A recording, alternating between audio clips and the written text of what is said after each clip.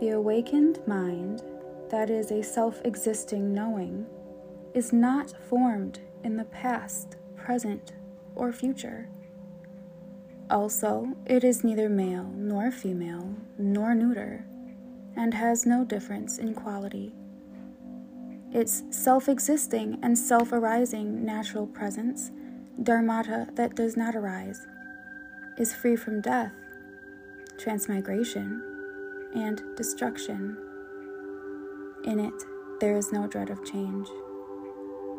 Since the unfolding of thoughts from this mind is wakefulness, there is no need for effort or cultivation. Thought arises within it and dissolves back into it, like clouds in the sky. Dharmakaya is present within you.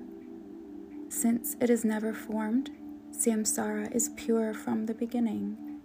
It does not incarnate into a body. The play of dharmata is the nature of intelligent insight. And once you understand this, there is nothing inferior in being female nor male. While failing to know the nature of dharmata, being born as a mighty king does not stop samsara's flow. In any case, nothing whatsoever can help you unless you realize dharmata that does not arise, just like no child can be born from a barren womb.